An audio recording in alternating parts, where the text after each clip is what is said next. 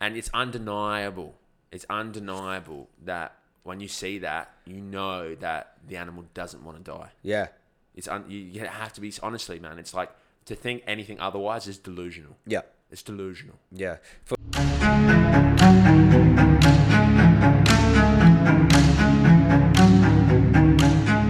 All right, here we are, another episode of the Carbstrong cast, and I'm here with an old friend of mine, Abdullah Zeinab.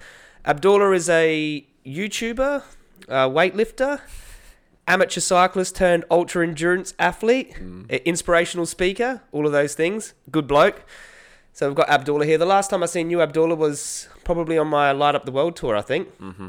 You were the guy behind the camera, putting in the hard work, holding that camera for hours on end. How's life treating you now? No, it's been great, man, since then. I mean, how long ago was that? That would have to have been... That was November 2018. Yeah, it would just feel... I don't know, It's been good. A lot's no happened. doubt it's been good, but it just feels like we're here now, so... Yeah. Well, let's talk a little bit about your story. So, where are you from originally? Born in Australia? Or? I'm born in Australia, yeah. Yeah, and your parents? One from Palestine, one from Jordan. Yeah, awesome, man. So you've got a bit of culture behind you and stuff like that. So what always intrigues me about you, bro, is your mentality. And I don't know where that comes from, but you've got this mentality to push through some pain barriers. But is there anything that happened in your childhood that gave you that sort of mental edge? I don't know. I think surely there would have been something. I was training from a very young age. Yeah. Partially because I was just so insecure. Yeah. So those years of insecurity and training, I developed the skills. I pushed so hard because I felt worthless. Yeah. So that's where I really developed the skills to be disciplined, and all for the wrong reasons, but I still developed the skills to be able to push myself beyond what I thought was capable. So then it was more about taking those skills and then using them for different reasons. Yeah. It's like you overshot the mark maybe because you felt insecure, so then you started to push harder than more people ever needed to sort of feel satisfied or something like that. Yeah. Well, the problem is when you're like that, is just you never really can get satisfied because you're not really treating the cause of the problem. Yeah, right. So it was good while it lasted, but eventually you still feel worthless, so you have to kind of work it out from there. Because it's almost like it is something that's inside of you that you really can't scratch that itch. Because I've been on a few rides with you, and there's something about you, mate. You've got an edge over everyone else, and it's all mental. It couldn't be like, let's just put it this way: you're an amateur cyclist, and the first time I met you, you'd ridden your bike from Melbourne to Adelaide like it was nothing. Yeah, do you know what? I don't know. I think those formative years of struggling and trying very hard, it just develops that endurance within yourself. Yeah, you know. So that was the invaluable skill when I came into endurance cycling, because it was just like, oh, how do you keep going? And I was like, I've just kept going my whole life anyway. So, you know, if you have a problem, you keep going for years. It's the same concept. You're just applying it now physically in the cycling realm. Yep. So it felt very natural to me. Or I'm thinking, like, I'll be thinking crazy stuff, and I'll be like, oh, I've been thinking crazy stuff my whole life. Yep. I know the show just continues anyway. Yep. So it was easy for me to push. I wouldn't get bogged down by the thoughts. It wasn't so much I was a physical superstar. It's just I'd get to that point that everyone gets to where it's like, quit, you know, there's no point in doing this. And I'd be like, well, I've thought of quitting before, and I didn't quit, so I'll just continue anyway. Now, I've met your mum. She's very supportive of everything you do. Is there anything to do with, like, your mother that's given you like she's given you a push when you were younger, and maybe that's influenced you as you got older? Yeah, definitely. I mean, my mum's supportive and she believes in me. Yeah. So it's just nice having someone who believes in you that much, because no one really, like, people, you know, your friends believe in you and stuff, but they can't really see the vision that you see as clear as you see it in your own mind. But for me, the closest person to that is my mum. Yeah. So I can see it clearly. She can see it pretty clearly, and she just helps keep me inspired and you know, reaffirms that what I think about myself already. Amazing. That's killer, bro. And you battled some depression when you were a bit younger as well. Yeah. How'd you get over that? How did I get it? Well, it was a long process. Yeah. I mean, I started training because I was in the standard state of, like, I'm not good enough. Let me try and be good enough. Yeah. So I did all that training, and fortunately but unfortunately, in the sense, I achieved what I wanted to. Yeah. And then I still felt like shit. Yep. So that kicked off the new cycle of, like, okay, if I achieve what I set out to and still feel like shit, something must be wrong here. Yeah. So then that sparked off some internal pursuit where I was like, all right, how can I feel good again? And it was more so just changing my beliefs and perceptions about the world and getting to the root of it that way, and trying to understand how I'm good enough without any of these things. Yeah. And trying to find a way to be happy and at peace long term without the external world. But that was like I feel pretty at peace now, but it's still an ongoing project. But that's a 10-year, just to get to that, it's a 10-year thing where I can have some sort of stability day in, day out, where I'm like, oh, I'm starting to feel good overall long term. But it's a path, you know what I mean? Yeah. Yeah, because you said you battled with insomnia and you couldn't sleep, and you didn't know how you were going to get out of it for a while. Well, that was invaluable for cycling long distances because it was like, now you're not going to sleep. It's like, well, I did 5 years like really hard, very minimal sleep. So, but that was good for me because it gave me so much extra time to reflect and think, which I didn't have before. And ultimately, my thinking led me to that point of dissatisfaction. My beliefs led me to that point of dissatisfaction. So I had to go back in there and try and re-understand how I got to that point. Because inevitably, I had a pretty good childhood. Yep. Like, I come from a family where the work, in terms of just like sheer life circumstance, was done before me. Yep. In my mum's time and my mum's time. So it's not like I'm born into sheer poverty or some abject poverty force on me. But still, I felt dissatisfied. So I was very certain that I had led myself to that point via my thoughts and my beliefs. So that extra time at night gave me time to go back in there and try and re-understand how I got there, which was great. So you went through suffering before you actually put yourself through that physical suffering. You went through that mental suffering. Yeah, because the physical suffering or difficulty, I don't really call it. I don't feel like it's suffering because it's something I choose to do. Like the loss of a family member for no apparent cause, or sickness, disease, death. That they're more sufferings now in my own mind, especially after doing cycling. That choice is just difficult to me. But I still understood that no matter the overarching thing is that all of that difficulty takes place in your mind. It's physically it shows up, but it's all digested, interpreted, and perceived within your mind. So having worked on that so much is that it helped me negate a lot of that physical pain and be able to push through. Let's talk about so you developed as an amateur cyclist. Really, you just hopped on the bike. You're more of a weightlifter. You were very disciplined for many years, and I don't know, people understand that type of dedication. You never really missed a training session. Yeah. Like whether you'd have to get up at 3 a.m., right? You'd do your weight training session, then you'd go on a mega ride, and then you'd be counting your steps. You'd be doing a ridiculous amount of steps through the city. And then you'd eat your rice noodles and your tofu at night. I remember that. Yeah. Yeah, so you had this endurance mindset, dedication, discipline, through your weight training, into your cycling, and just into your normal life. Talk about that. Well, I don't really find it, for me to sit here and say that it's like the same amount of energy applied to it, it's not the same anymore. Because now it's just habit. It's a force of habit. It's not hard for me to be disciplined. Because it's just it's like drinking or pissing or taking it's routine. Yeah. So, but I still try and apply discipline in areas that aren't routine for me or aren't habit, just so I'm constantly working on it. But like I said, it was just habit for me, man. Yeah. And from just years, initially there's a few phases where you have to really work hard at it, but then it just becomes this big snowball that just carries on. And then to carry that into cycling was just it's so easy. So you didn't really give yourself a choice. You're getting up at 3 a.m. and you're going to do your training no matter what. Yeah, because I don't know, man. There's just no option. Yeah. I mean, I know that if I want to do something, then I'm willing to do what I need to do it, And I know that nothing feels worse than wanting to do something and being in such conflict with yourself that you can't measure up your actions to what you want to do. You feel absolutely worthless. You feel I want to go train. You don't go train. That only further increases your disbelief in yourself. Yeah. That gap between wanting to do something and not having discipline to do it, you just become I can't even help myself. So I made it my mission to make sure that they fully align all the time. That if I want to train, then I'm training. Yeah. If I don't want to train, I'm not going to go train. But I'm not going to say I want to train and then not go train. That's crazy. Because the pain for not living up to your own standard is more than the pain of getting up at 3 a.m. and training. Yeah. Well, it's like the pain of being a hypocrite too. Knowing that you know the better option and you're not taking it is it's like shackles on your head. Yeah. And no one burdens more from that than yourself. Anyone else doesn't burden as much as you. So that's a big lesson for those who are having self-esteem problems because they're not living up to what they believe they can. Well, at the same time, I used to think to myself, what have I done to have self-esteem? Yeah. Do you know, it's something that comes along with action. Yeah. You develop more self-esteem, more self-belief, more confidence the more you actually do. Yeah. It's nice to think or to have these beliefs and understandings that kind of give you self-confidence, just by sheer nature of life itself, which is cool, but that's another story. But in terms of developing self-confidence, a big part of it is just like, do I say I'm going to do what I say I'm going to do? Do I actually do it? And just repeating that cycle day in, day out, day in, day out. And then you're just programming yourself to think like, yeah, I'm about what I say I'm about. Yeah. And that makes you just like pull your shoulders back like, feels good. Because no one really knows but you. Yeah. Hey, no one really knows what you're doing behind the scenes but you. But if you're failing yourself, you know that. And that's the hardest thing to face. And that's the hardest. That's the worst pain you can feel, the burden of that. Yeah.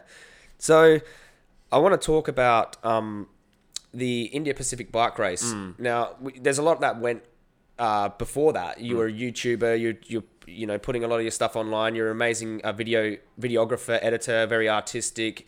You brought something to YouTube that no one else was doing in the same way. But you decided to get involved with the India Pacific bike race and make this film. Let's talk about how that come about. And I want to talk about the journey that film took you on and how it changed you. All right. So how the film came about was I was slowly kind of not doing as much YouTube anymore because it wasn't feeling right personally. I was having my own internal conflicts there. So I was kind of piping down on the YouTube a bit. But I had a friend who was doing YouTube who was doing the race. And he was like, hey, there's this bike race across the country or whatever. And I was like, I've kind of done stuff like that before in my head. Not as long, but it piqued my interest. And I thought, he was like, we should film. We were talking about how we could film a great documentary. Yeah. And I thought, I'd love to do that. And then he was like, how about we do it? And I was like, all right, cool, we'll do it. So I took my girlfriend. We went and just started filming that race, which the duration was about 2 weeks. And it was much like an endurance event for us because we were in the car, sleeping in the car just for 2 weeks straight filming this thing. So it was a great joy. But a lot of stuff happened in that event that set off my trajectory for a different path for the better, really. Yeah, something really full on happened on that event. And do you want to talk about Mike Hall and the relationship you built up with him in that time? Because I think he was one of the leading racers and you were spending time filming each of the races and probably more time filming those in front. And there was a bit of a battle going on with the person in the lead and Mike Hall. And can you just explain what happened? So we were initially going to follow 4 riders. 2 that were kind of mid-pack to mid-pack, I would say mid-pack riders. Yeah. And then I was like, I want to follow the top 2 at least. So our method was, because it's a cross-the-country race, and these gaps open up to, 6, 7, 1,000 kilometres between these 2 groups. I said, we'll follow the first 2 until they finish, and then go back and follow the other 2. So we were following the first 2 riders, this guy called Mike Hall and Christoph Allegard. They're supposedly, when I came into the scene, I still consider them that they would be the best athletes in that genre of cycling. So we were following them, and they were having this full-on battle, and they were very close. At the time, I didn't realise how monumental it was, but they had never ever ridden against each other. Okay. So for them, it was a very serious thing. This is the first time the so-called 2 best were in the same country doing the same race. And how long is this race? So everyone that doesn't know, because a lot of my following is not going to know how it's 5,500 kilometres. Wow. So what's that in miles? That's like... It's probably 3,000. 3,000 miles. Yeah. So it's no support, everything on yourself. Unsupported, no cycling, support, no drafting. You have to do everything yourself. Yeah. There's no clock. It's just first person to the other side on the given route wins. So they were going hard at it. And it was all coming to this culmination point a bit at the end. And then just randomly, it was actually... that Christoph kind of established that he was going to win. Like, I was like, okay, he's going to win now. They came together, they met in the mountains after him being ahead for such a long period of time. And then he kind of like established the fact that he was in front and the other guy kind of dropped back a little bit. And it seemed like that's how it was going to play out. So I was in Wollongong doing a set of dumbbell press. And then I remember the exact moment my friend called me and he's like, Michael just got hit by a car, he died. Oh my God. And I was just like, through these dumbbells, I was like, what are you talking? It was just one of those moments like you just least person you it was the last thing I was expecting. So he ended up getting hit by a car at like 4 a.m. in the morning in the way to Canberra. How long into the race was this? It was about 5,000k in. So Canberra's probably like 450k from Sydney, I think. So it was very close to the end. Oh yeah, it was literally 1 day away from finishing. Wow. 1 day away. And the other guy was on his final day. So he's coming into Wollongong, which is a couple 100k from Sydney, I think. Christoph was on his And they pull him over and they say, look, this other guy's died. Oh my God. So that's how it kind of unfolded. It was a tragic event, but of course it was a tragic scenario to play out like that. But it was just crazy to be filming it and then this thing unfold. Yeah. And it was just crazy, man. I remember speaking to your mum at the time and she was very worried about you and once we talked to you, and we just wanted to get your perspective on how you felt, and make sure everyone was okay. But how did you really feel in that moment? I felt gutted, man. I just felt it's not like I was best mates with the dude, but just following someone just being in contact with someone and then suddenly they die is traumatic. So that was very hard for me because I just felt so like what just took place. Yeah. And it was I was so tired emotionally too from being on the road for 2 weeks and having to deal with all of that. Yeah. But if anything, it really inspired me to, finish the film and try and do justice to it. It gave it a new perspective. Yeah. A new weight. Like, do you feel like there was a little bit more pressure on you to really make something of this film in dedication to one of the writers who passed away? Yeah, it did feel like that, and it seemed perfect to me because I thought like I'm the person to do this. Do you know what I mean? I felt like I was the right person to be there filming it, have this whole scenario play out, and then to carry the weight of that, and to go out and deliver something that I believed in. I thought did the whole thing justice. Yeah. So it was perfect in my eyes. And I've watched the film. It was an amazing piece of work, mate, and something that you should be very proud of. And I think you did do him, justice and his life justice. And now, what people might not know is that, was it the following year? The following year. The following year, you took upon yourself to actually enter this insane race. Is it one of the hardest bike races on earth, or is it up there? It's up there because I've done another one that I would say was harder, but at the same time... We'll talk about that. We'll talk about the one you did following that. You know what? I've talked to a lot of people, and it's just like, what's hard? Who defines... It's different for everyone. Yeah, subjective. It's so subjective. It's subjective. But for you hadn't done anything like that before. Like that. The closest thing you'd done is probably the Melbourne to Adelaide. Correct. And you try to do that in 3 days or something like that, which is hardcore. Yeah. But from going from that, stepping up to like cycling across Australia's a large continent. That's a very big step up. It's not like you gradually built up to that. No. But what prepared you for that was filming it. For sure, yeah. So maybe that you sort of knew what to expect. Yeah, well, I had a lot of reasons to do it. Well, first of all, the main reason to do it was that I just had a moment in the race where I thought to myself, I've got to try this. And then it's one of those fortunate situations where you have the thought and you're like, man, I can't escape now. Yeah. You know what I mean? Like, you do one more and then, I know what it feels like to want to do one more and not do it. Yeah. So I thought, shit, now I've had the thought, I've got to fulfill it. Yeah. So that was the initial. And then I thought, I've driven this whole thing. And, I know and I got a really good taste of what the top guys were doing and how they acted, their demeanor, just their overall personality traits, which I thought enabled them to be able to cover this distance. So I was fascinated by that. And I thought, I want to put myself in a situation like that and see who I am, what I'm like, and if I can do it. So that was originally the original inspiration. And then, so I filled out the paperwork and I was getting ready for it. I probably trained like 12 weeks. At the time, I thought 12 weeks of training was a lot of training, But these ultra, let's just give some people some perspective. These ultra endurance cyclists have been doing this for their entire life as a large part of their career has been ultra endurance cycling, their focus. You're a weightlifter who just hops on a bike with his flip-flops on and rides up Norton Summit trying to get like PRs. Yeah. This wasn't your entire focus. This was just another hobby for you. Yeah. And I approached it like that too. Yeah. Because I was like, no, I already lift weights. I don't need to be super disciplined with this. It was more so just about exploring the limits and what I could do mentally.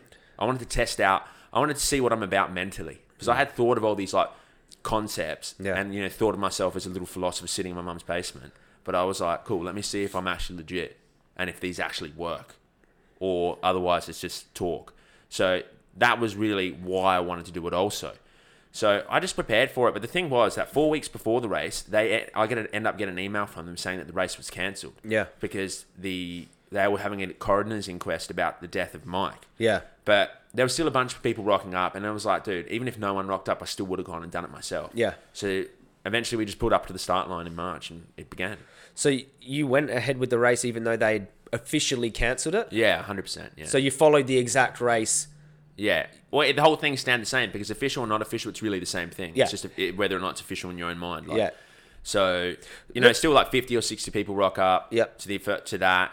There's still the route. There's still the GPS. There's still the people watching. There's still same rules apply. Really, who knows if you follow it? It's on personal thing, man. How many other vegans were cycling?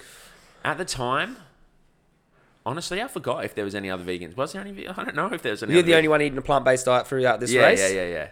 Amazing. Yeah. So, I think so. I don't want to say that because I've said that before and it turns out... Yeah, well, they might have been... I'm just not sure. You're not sure? I'm not sure. Because if anyone's watching, yes, Abdullah, you're training with a plant-based diet. You've done weight training with a plant-based diet. You're not a small guy. You've done these ultra-endurance feats on a plant-based diet. You eat a lot of noodles, a lot of carbs. Talk about what you eat generally. Generally on the race like that? Just generally, and then... Generally, I eat pretty good, bro. Yeah. Like, I don't mind eating a bit of crap here and there. I don't even call it crap, but I mean like what people would consider crap. Yeah. But I eat a lot of vegetables. Yeah. I eat a lot of vegetables. Yeah. Like literally, I can tell you what I had for dinner last night. Yeah. Like I had purple sweet potato for dinner last night. I had those corn vegan fillets. Yeah. Nice. I had some gravy. Yeah. I had peas. Yeah. And then after that, I had some protein powder and some blueberries. Nice. And some coconut and went to bed, you know. And then before that, I'd probably just eat fruits and vegetables throughout the day and that's it. Yeah. Yeah, so you eat a pretty balanced diet and you don't restrict, like, if you want a bit of oil here and there, you don't restrict that. Yeah. But predominantly you're eating a lot of fiber, you know. Very. But for a race like that, you're going to throw out a lot of your eating traits out the window, obviously. But you're keeping it plant-based, but you're just trying to eat what you can to get the most amount of calories in on a race like that. Yeah, you just eat trash, really, you know. And sometimes, I'm not saying it's hard to do it as a vegan diet, but sometimes, you know, like you're just going to have to eat bread and Skittles and Powerades and drinks, and that's fine, though. Hot chips, fried chips, all of that, too. Because a lot of it also, like, at the same time, you could argue and say, oh, it's more convenient to not be plant-based, but at the same time, a large part of the mindset comes... the mindset wouldn't be the same if you weren't plant-based. So you could argue saying that the negative effects to your mindset would affect your overall performance more than getting a tiny bit more energy from a sausage roll and feeling bad about it. You know what I'm saying? You're saying that you had a little bit more of a, what would you call it? So like you had a bit of a disability on that race because you had to pick, you know, the plant-based options in these like small service stations. Yeah, but honestly, it's just, like I said, it's a holistic approach. So you have to take care of your body, you have to take care of your mind, and they both require... You know, you both have to pay focus to both of those things. And so eating, obviously, pays attention to your body. It gives you the sustenance and too. But eating also, especially in a vegan sense, in an ethical sense, it has effects on your mind too. Yeah. So to just completely abandon that and to suffer the effects of that mentally will decrease your performance anyway. Decrease your performance more than spending, 10 extra minutes going, what can I eat here? Yeah. That's not really so you don't want to breach your ethics and then have that guilt while you're on a crazy race. Because on a crazy race like that, you're tired, you're exhausted. You're like, I need food, I'm going to die here, give me some food. Yeah. But then on top of that, to go, I need something that's in line with my moral principles as well. I've been on many rides with you, and I remember just going through the service stations, going through these little convenience stores, like where's the vegan cereal, where's the soya milk, come on, give me that jam, where's the bread, just trying to find something, looking at the back of packets, like where's the vegan stuff, like. Well, the more you ride, the more kind of get around, and you kind of know what to go to. I mean, I didn't think Australia was hard to be vegan. No. If anything, I've travelled to other events now and then been like, whoa, like this is a lot harder, but still, you just make the best choice you can, and a large part of it is just being in harmony. Yeah, with yourself, with your ethics, with your body, with all of that. Yeah, and so that's the main priority. It's probably I would honestly think I would do better, like if I just felt mentally sound, than just having a tiny bit more energy. You know what I mean? Yeah. Just a bit more energy. Some people have the most energy. They're like in crazy great shape, have the most energy, but they can't. Some people just can't bring them out of themselves. And that's the mental component. Yeah. So it's huge. Let's talk about the Indo-Pacific bike race and your performance in it. So you come off really fast, dude. Like you just went for it. I've seen you were breaching your gap. Like no, you increased the gap really. Like I was like, he's gone too fast too soon. But you really did hold that gap for a long time. How?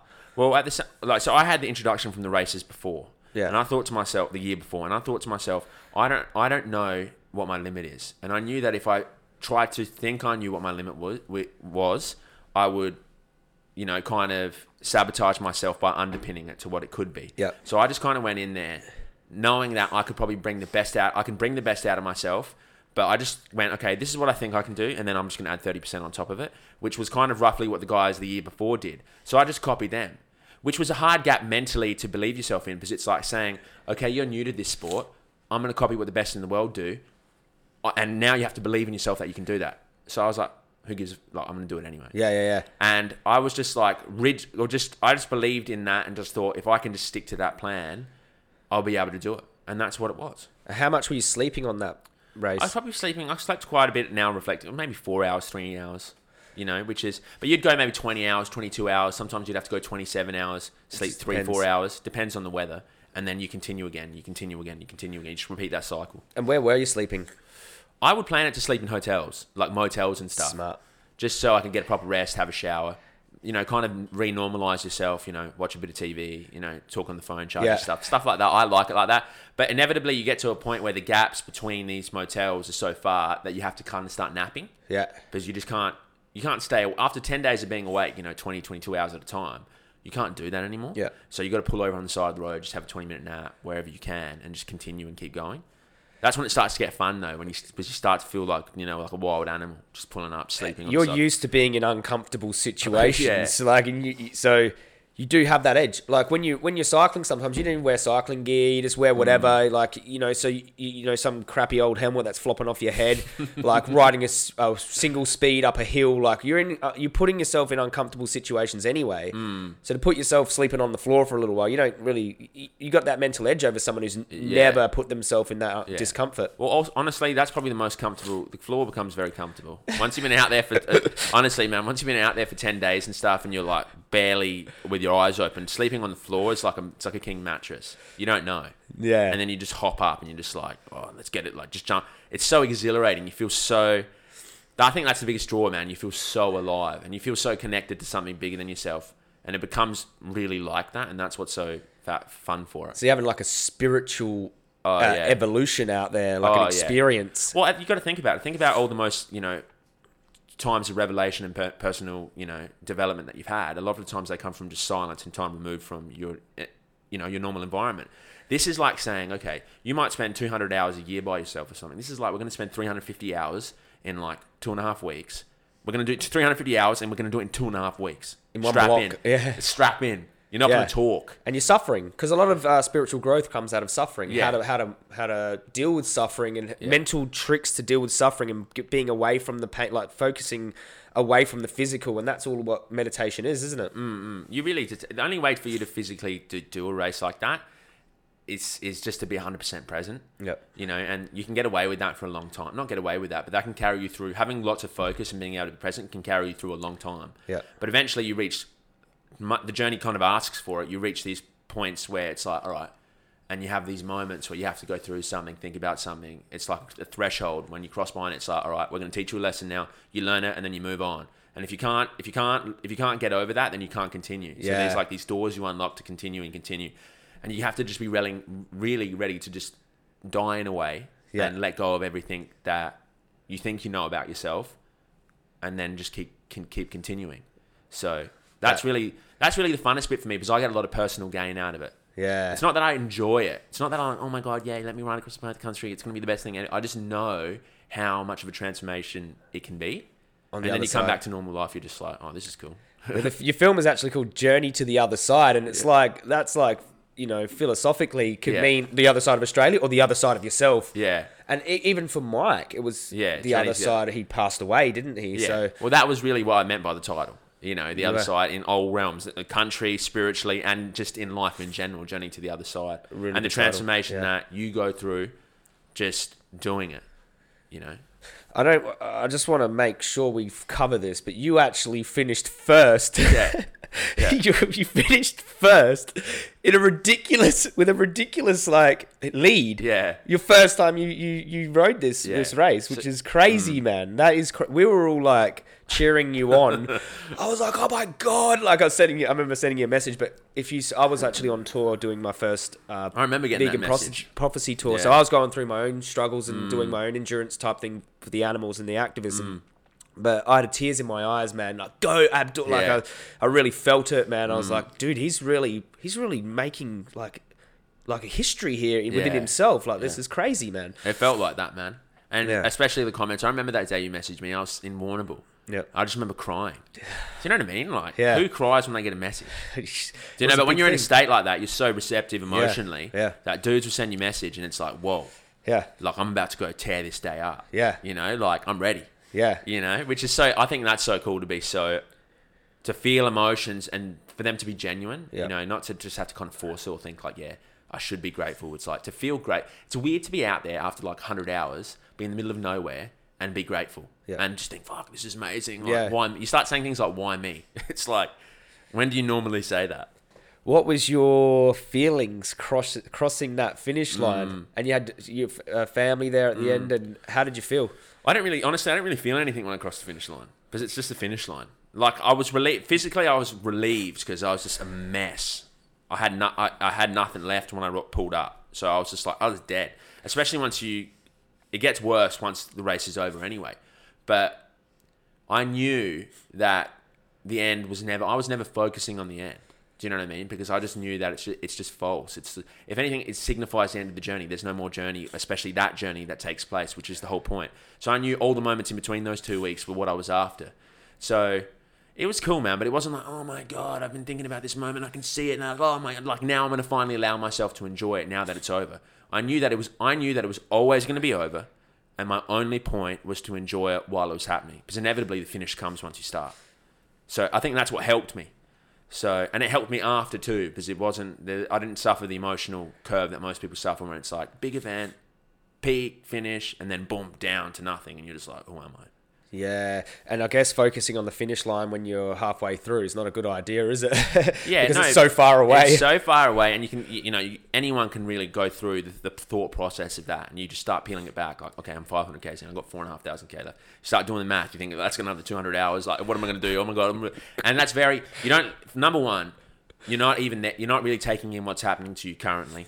Do you know what I mean? And you're just trapped in this future that it's not even a thing. And it's very energy taxing. And that becomes a problem when you start losing that much energy to thought. You just can't ride anymore, man. Yep.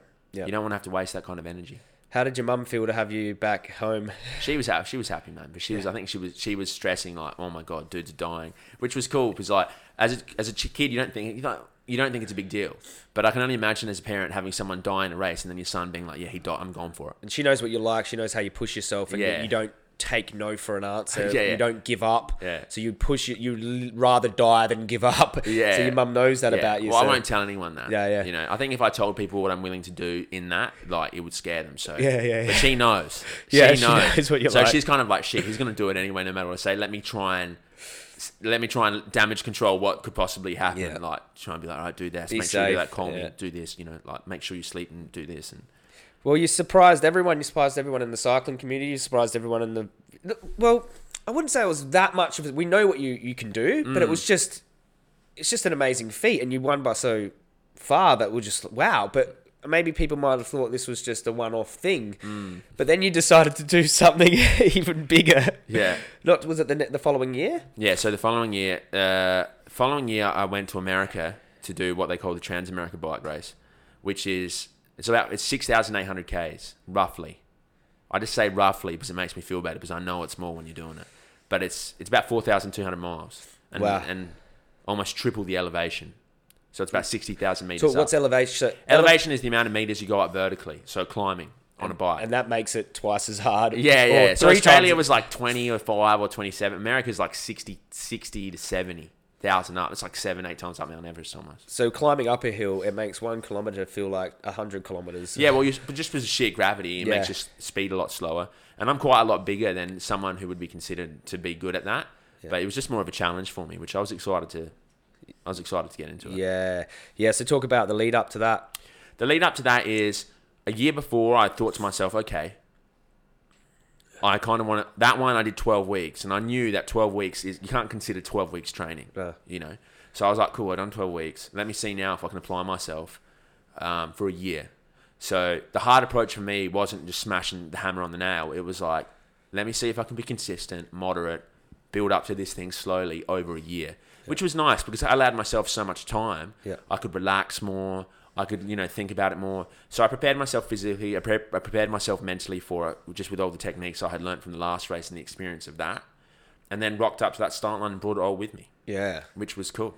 Yeah. And how many people were in this race? How many people entered this race? I think 100 plus. 100. Yeah. 100. And a lot of pro cyclists or a lot of ex-pro cyclists, really fit dudes. Ultra endurance athletes. Yeah, dudes who you think are really good and have done a lot of experience. And did you find yourself feeling like a little bit out of place there, or do I belong here? Or well, I did before. It comes to like like I said in the race, you come to these points. Like you do 1 week to get to this one point, and then you have the breakthrough. Yeah. Do you know what I mean? Much like life in general. So before the training, I had all my little breakthroughs. You do 6 months, get to 1 month, you learn you have a breakthrough, you get one lesson. You go through another 3 months, 1 month, you get the lesson, you keep going. So the build up to the actual event, like the last couple of weeks, it was the same thing. And it was more like self-doubt was coming to a peak. And I just remember coming out the shower the night before, just like, I remember, dude, because Andrew Ruiz Jr., that boxer, just beat Anthony Joshua. A big upset. The night before, and I was inspired off it. Because I had started feeling self-doubt, because I'm looking around and looking at these guys, and I'm thinking, fuck, this guy's an ex-pro cyclist, he's rode in, the Giro d'Italia, this guy. But then I saw him win, and it was like a synchronicity to me. It's like an underdog. It was like, and I was just like, that's fucking me. Yeah. You know what I mean? Like, I was like, that's me. But it was cool, because in that moment, I remember the night before, all I really wanted, man, like I started G'ing myself up. I started going through my own, frameworks of thought that would reestablish to me that I was the best ultra endurance cyclist on the planet. Yeah. So I'm going through all those thoughts in my head, like, kind of not brainwashing, but just explaining to myself why you are the best. Yeah. And I was doing that.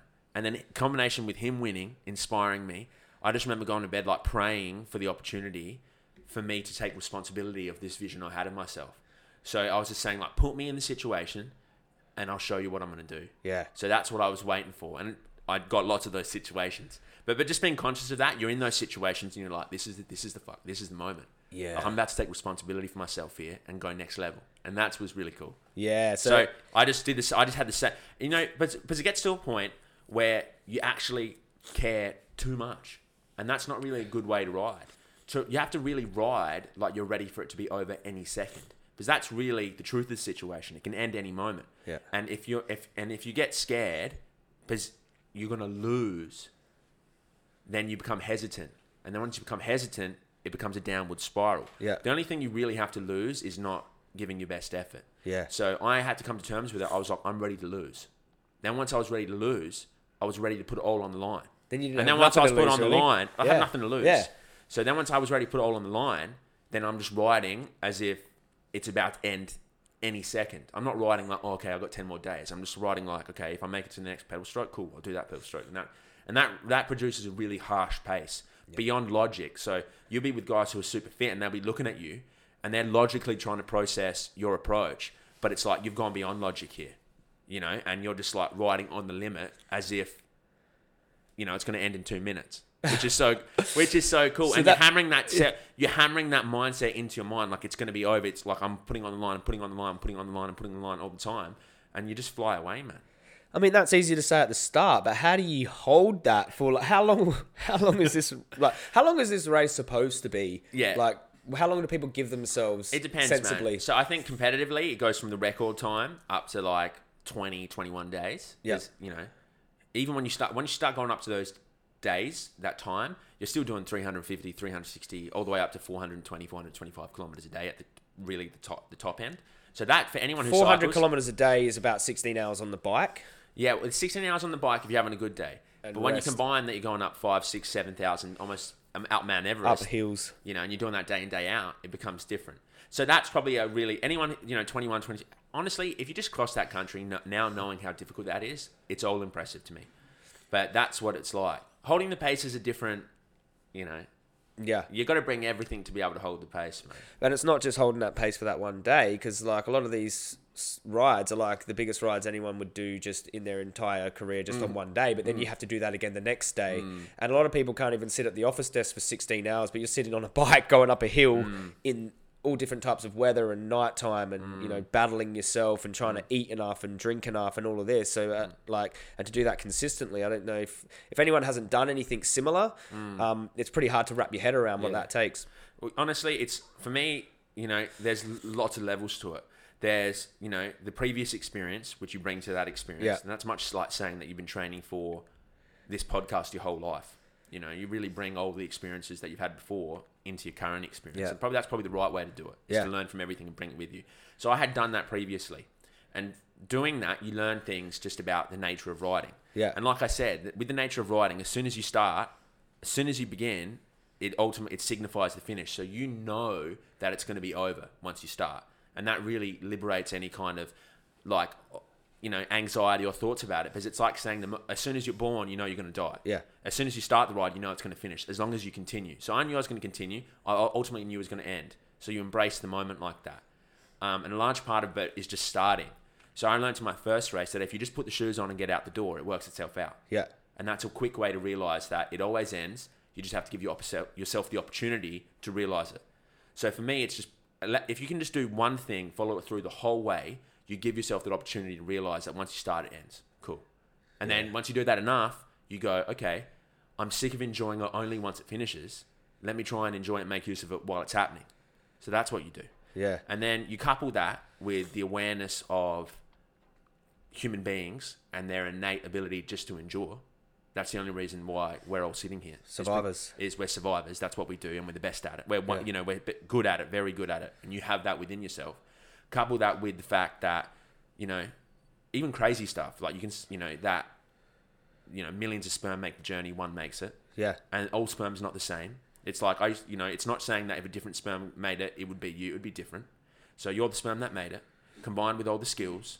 And then you put that piece together and it becomes easy to keep going. You have more reasons to keep going than you have not to keep going.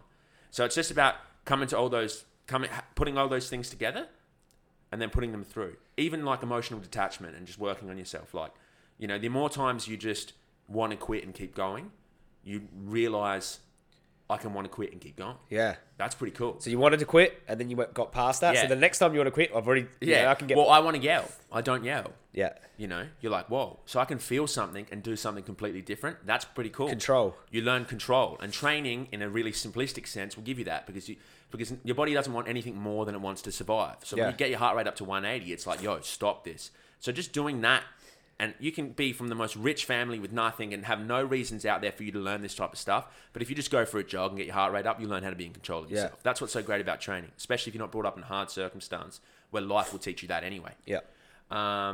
And then that's really the main thing. And then just focusing on doing your best job with what you got. Yeah. And then you practice that, brushing your teeth, trying your back, all that kind of stuff. Let's talk about the actual race, the Trans Am race.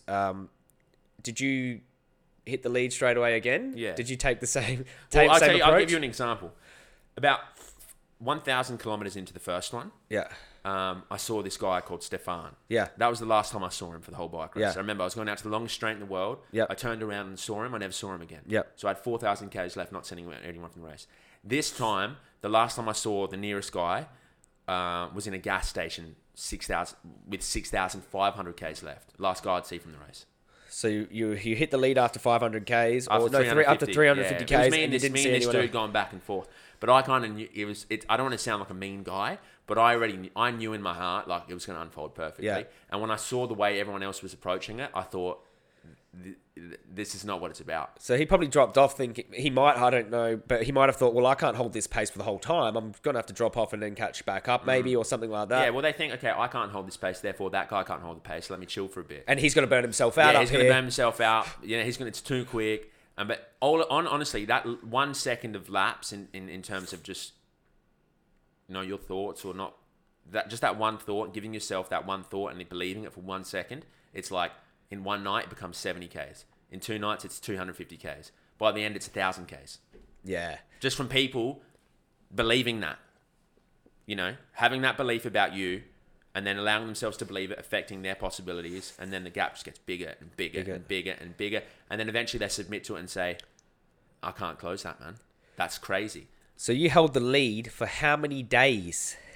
The whole time? 16 days from the lead, yeah. And you finished first with a massive gap. And what happened? What time did you get? What was your time? I did about 16 days, and I think it was like 9 hours, and just call it 16 days, 10 hours flat. Okay. Yes. And what was the time before? What's the record? The record on a two-wheeled bike is 16 days, I think 23 hours, and almost 16 days, 24 hours. So you broke the record? Yeah. You broke so you have the world record on that? Yeah, I guess it's the world record, yeah. It's the record on that race? It's the record on that race. And how long's that race been running for? Quite a while, man. 6-something plus years, I think. Wow. Yeah. Wow. That's so a lot of people amazing feat. Yeah. That's an amazing feat. It was cool. So you beat the previous time by half a day. Yeah, and that's I had a lot of respect for that dude because honestly, my plan was to come in a day quicker. Yeah, but things happen. Yeah, but that's the quickest you can do it anyway. What you do it in is what you do it in. But I just remember getting there feeling like, oh my God, man, imagine what that guy had to go through to do that time. Like that respect, so much respect, man. Because even if all the stars align, which it's so hard just to do that, man. That's amazing. To go day in, day out, day in, day out, day in, with all the adversity that comes up, no doubt. It's just like, it's so hard, eh? So the first time wasn't a fluke. Yeah, I wanted to cement that to myself too. Because I knew the route, I knew all these things. Australia wasn't a fluke. Yeah. You have that in you, and then you proved it again that you have it in you on a bigger, tougher race with more hills, and you broke the record on that trail. And that's crazy, man. So you've basically got something inside of you that you can nurture, and you basically like something in your life has made you perfect for ultra endurance races. Yeah. Well, honestly, I was fortunate to be. Because I think that ability to endure is innate in everyone. But at the same time, you can't sometimes, like, why do you do what you do, man? A lot of times it's just environment. Yeah. Like, why does someone become a good AFL player? Well, someone said, let's go play AFL. Some people don't get that opportunity, and they never realize that they have that in them. So I was always put in situations where I had to endure, at least physically and mentally, whether it be at work, on the bike, not sleeping. So all these circumstances in my life presented themselves as opportunity for me to learn that skill, which was cool. So, I don't ever disregard that. Like, it's lucky and it's, well, however you want to say it, lucky or divine, whatever it is. Yeah. It's cool how I've always just been doing that and been given the opportunity to learn that. But I think it's not just, I think it's everyone. I don't think I'm special beyond anyone. I think the only thing that's special about what I've done is the fact that I've recognized it and then, like you said, nurtured it and just continued to develop that and become aware of it. So how many other plant-based athletes were doing that race? Do you know? Well, the girl who actually won out of the girls was vegan. Oh, wow. Wow. Yeah. Well, that's why I said 2 vegans. Yeah. I didn't want to say like, I don't know. That's why I said I don't know who was vegan in the first one, because at the end she messaged me saying I'm vegan. So I remember saying to someone like, no, I don't think there was. And she was like, nah. She messaged me after saying, no, I'm vegan. So the male winner and the female winner were both vegans. Wow, that's great. That's amazing. Yeah. That's amazing. That needs a bigger platform to speak about, because a lot of, the things I get from people, like, you've been eating a plant-based diet for a few years now. Like, come on, it's been half a decade. Well, I was in it and then I came out of it and then I came back into it. Yeah. But predominantly you've been eating a vegan diet, you've been living vegan. So that especially like, if let's just say you weren't vegan and then you went vegan just for this endurance race, that proves it anyway. Like, come on, 16 days just eating nothing but plant-based food. It just proves that, what do you think people, what is this misconception about having to have meat to recover and, eggs to recover, and or you have to have cheese and dairy to recover? Like, it's just conditioning, man. Yeah. It's, it's conditioning, and it's hard to let go of these beliefs that have just been so firmly ingrained into your mind from such a young age. I honestly got respect for anyone who's willing to go in there and then just be like, I'm willing to give that up for the greater part of myself, and the greater part and the greater connection to humanity. So I think that's why it's hard to step away from. But personally, from speaking from my own experience, from going on it and then coming off it and then going back on it, is like, I think, the way, I can only speak for myself, but the way I did come off it is probably just lack of education for myself, in terms of my own understanding about it, and being wrapped up in coming from a really physical standpoint about, this is just a diet. Yeah. And it's kind of like saying, you're Buddhist because you eat vegetarian. Do you know what I'm saying? Yeah. Or you're Muslim because you pray, but you don't do everything else. Yeah. That's kind of how I felt. That's what I was. I was like, and that's why it was so easy for me to give up, because I was looking at it from a physical standpoint, and I knew just from training that I could do all sorts of stuff to my physique, and be healthy, because I thought healthy was just a purely physical thing, and I approached it from a diet, so it's very easy for me just to swap out, and I think that's why it's easy for people not to take to it, because they see it as such a diet. Honestly, if it wasn't for you being, another cool thing about the environment is that I had you there to kind of remind me in a kindful, compassionate, non-judgmental way, say that that's not what it's about, man. And then I had already been, just with my own work, like, I knew that morals and ethics and your mind, that's all life was to me. And I really wanted to sharpen that and I didn't want anything more than just to be a good human. So appealing to that nature of it, I was like, You're like, nah, I can't live. And that, like we said, that gap between what you say you are and what you do, once that gets big, man, it's like the chains on your neck get heavier. And just living with that, you're like looking over your shoulder, like, you know, but really you're watching yourself, and it just becomes too much. You have no option. Yeah. I think once I explained it to you, like veganism not being a plant-based diet that's good for performance, and I started saying it's about justice, man. It's unfair to subjugate and kill animals when you can easily reach for something else. And then you started understanding it from the philosophical point of view, which is what veganism is. It's like being anti-racism or something like that. And you're like, wow, that makes some more sense to me now. And then, you know, you're more motivated by that ethical belief. And now you've got your conscience to sort of motivate you to make the right choices when you're on these big rides. And yeah, that was epic. And also coming out with me and filming for my Light Up the World tour. Yeah, so like you were behind the camera for everything I did on that tour. And that was one of the most challenging tours I've ever, you know, been on, really. And you were behind the camera, and you're an ultra endurance athlete, and we were both we got sick in the first week. Remember, we both got a flu. How was that for you? Talk about your experiences. Well, it was good. It was great training, just being out there. Training in terms of a lot of things. Training is in trying to keep up my physical training. Yeah. Lifting, trying to ride at the same time, being up for 24 hours going. It was training in terms of just emotionally. Just because even the best of us, if you put someone that close to someone for 2 weeks in such an emotionally charged training situation, you're going to have to learn how to control yourself, man, because you can't let yourself off the hook like that. Especially when there's someone on the other end of those emotions. So it was good for that. And then in terms of just my understanding of veganism, to be so close to it was also enlightening. You know, because it's different. You know, I went from hearing about it to, you know, my own personal beliefs and aligning them, and then to see it is like, it's a different story. It's different when you're sitting at your home and you're doing this by yourself, and when you're out there close to it, it leaves an impact on you, man. Yeah. Like in a really profound way. That even now I still can feel it. If I went back and revisited those memories, you can still feel the same feeling. Yeah. Which doesn't really leave you. Yeah, because you were bearing witness a lot, and that was the first time you'd been to a slaughterhouse to see animals go in, and remember the pigs in Italy, that experience as well, and like you were like, God, like they're in their own shit and they're suffering, and you're connecting with the animals, and talk about bearing witness, what that did to you. Well, you haven't, you know, I think when you're in that kind of bear witnessing situation, it's like there's a part of you that's connected to that. Yeah. And you know, so there's a communication there. I don't know what it is. You know, like, but there is a communication there between animal and human. Yeah.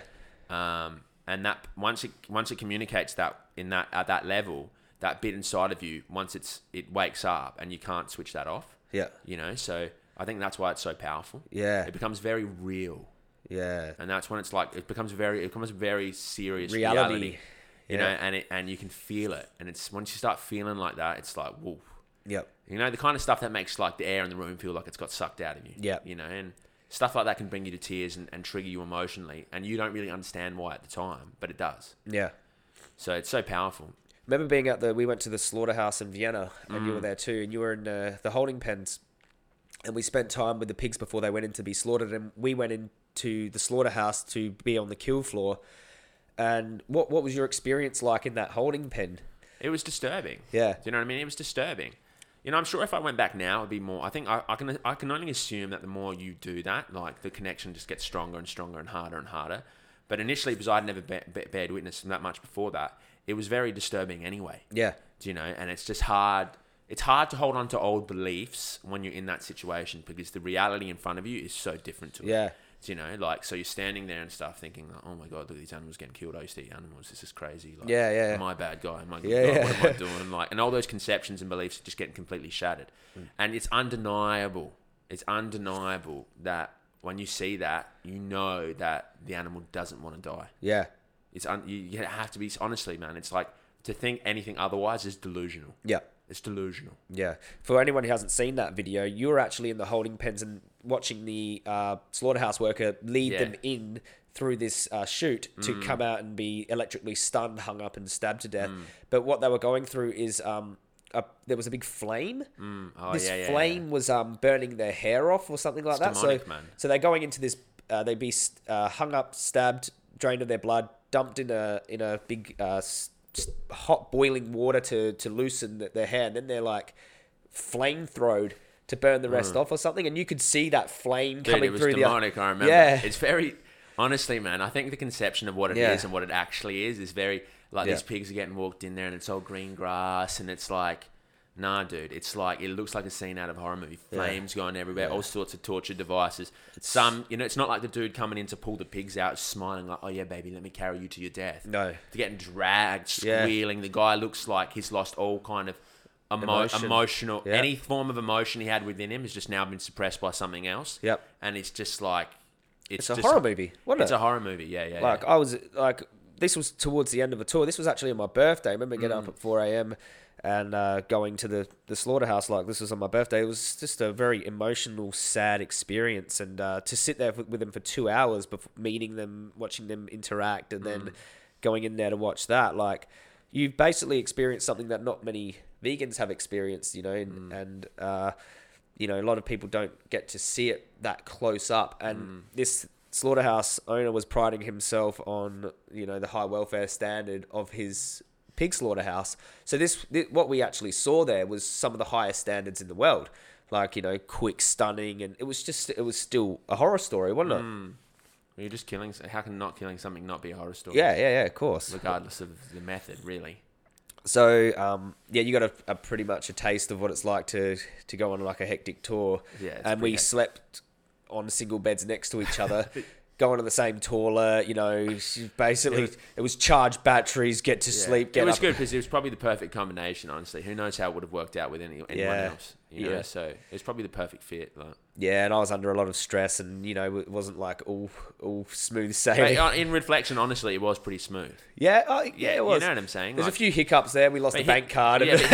But honestly, like if you think of those hiccups and the way they were handled, like the period between the incident happening and getting resolved is like, it's not. People, man, haven't. You know what I mean? Get cut off at a red light, they hold that all day. In a different country, lose your bank card, stress, haven't slept in 2 weeks, and let go of it in 10 minutes. It's like, it's pretty good.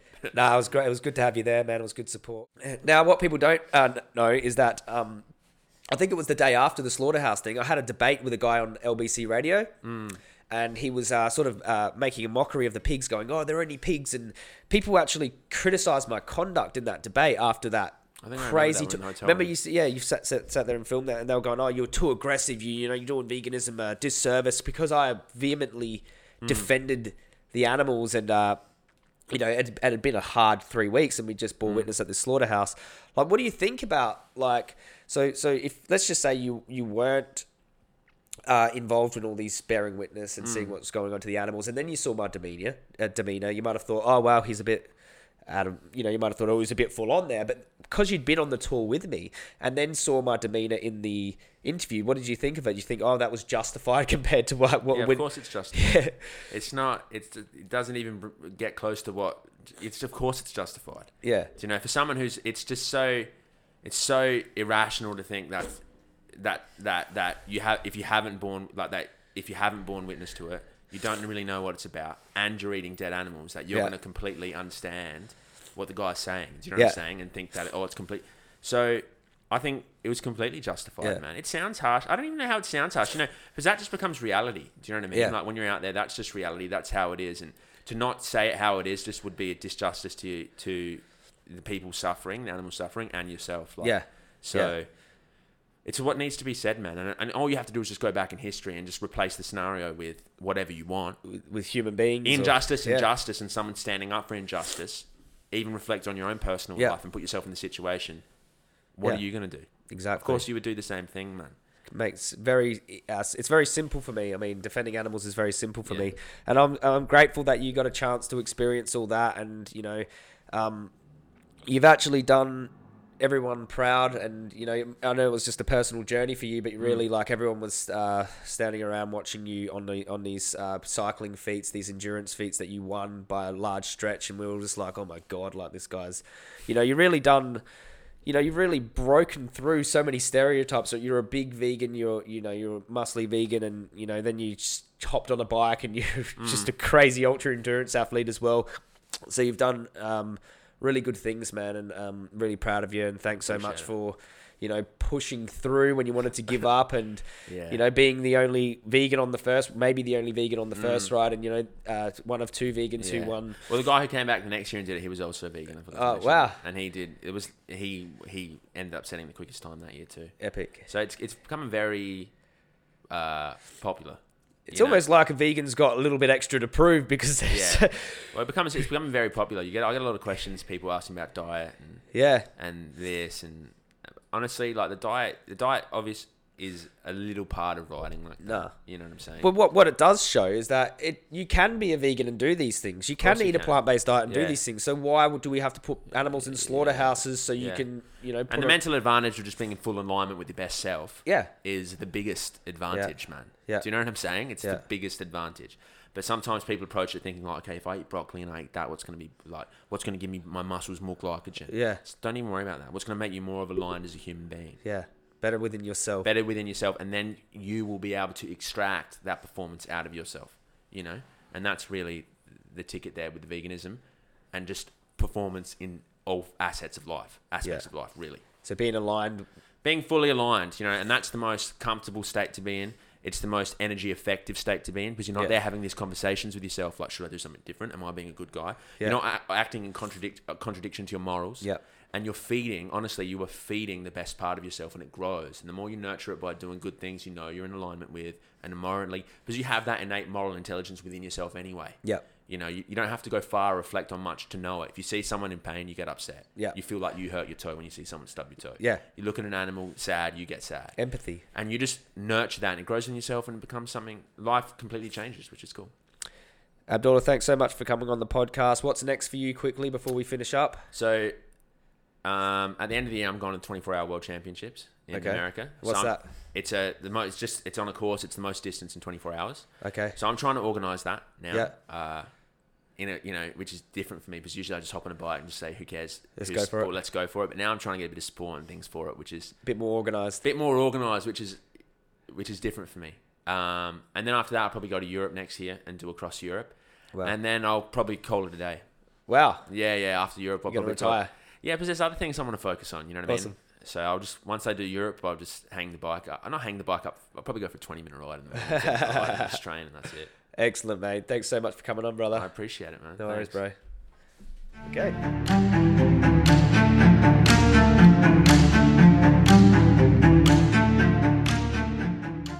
That was sick.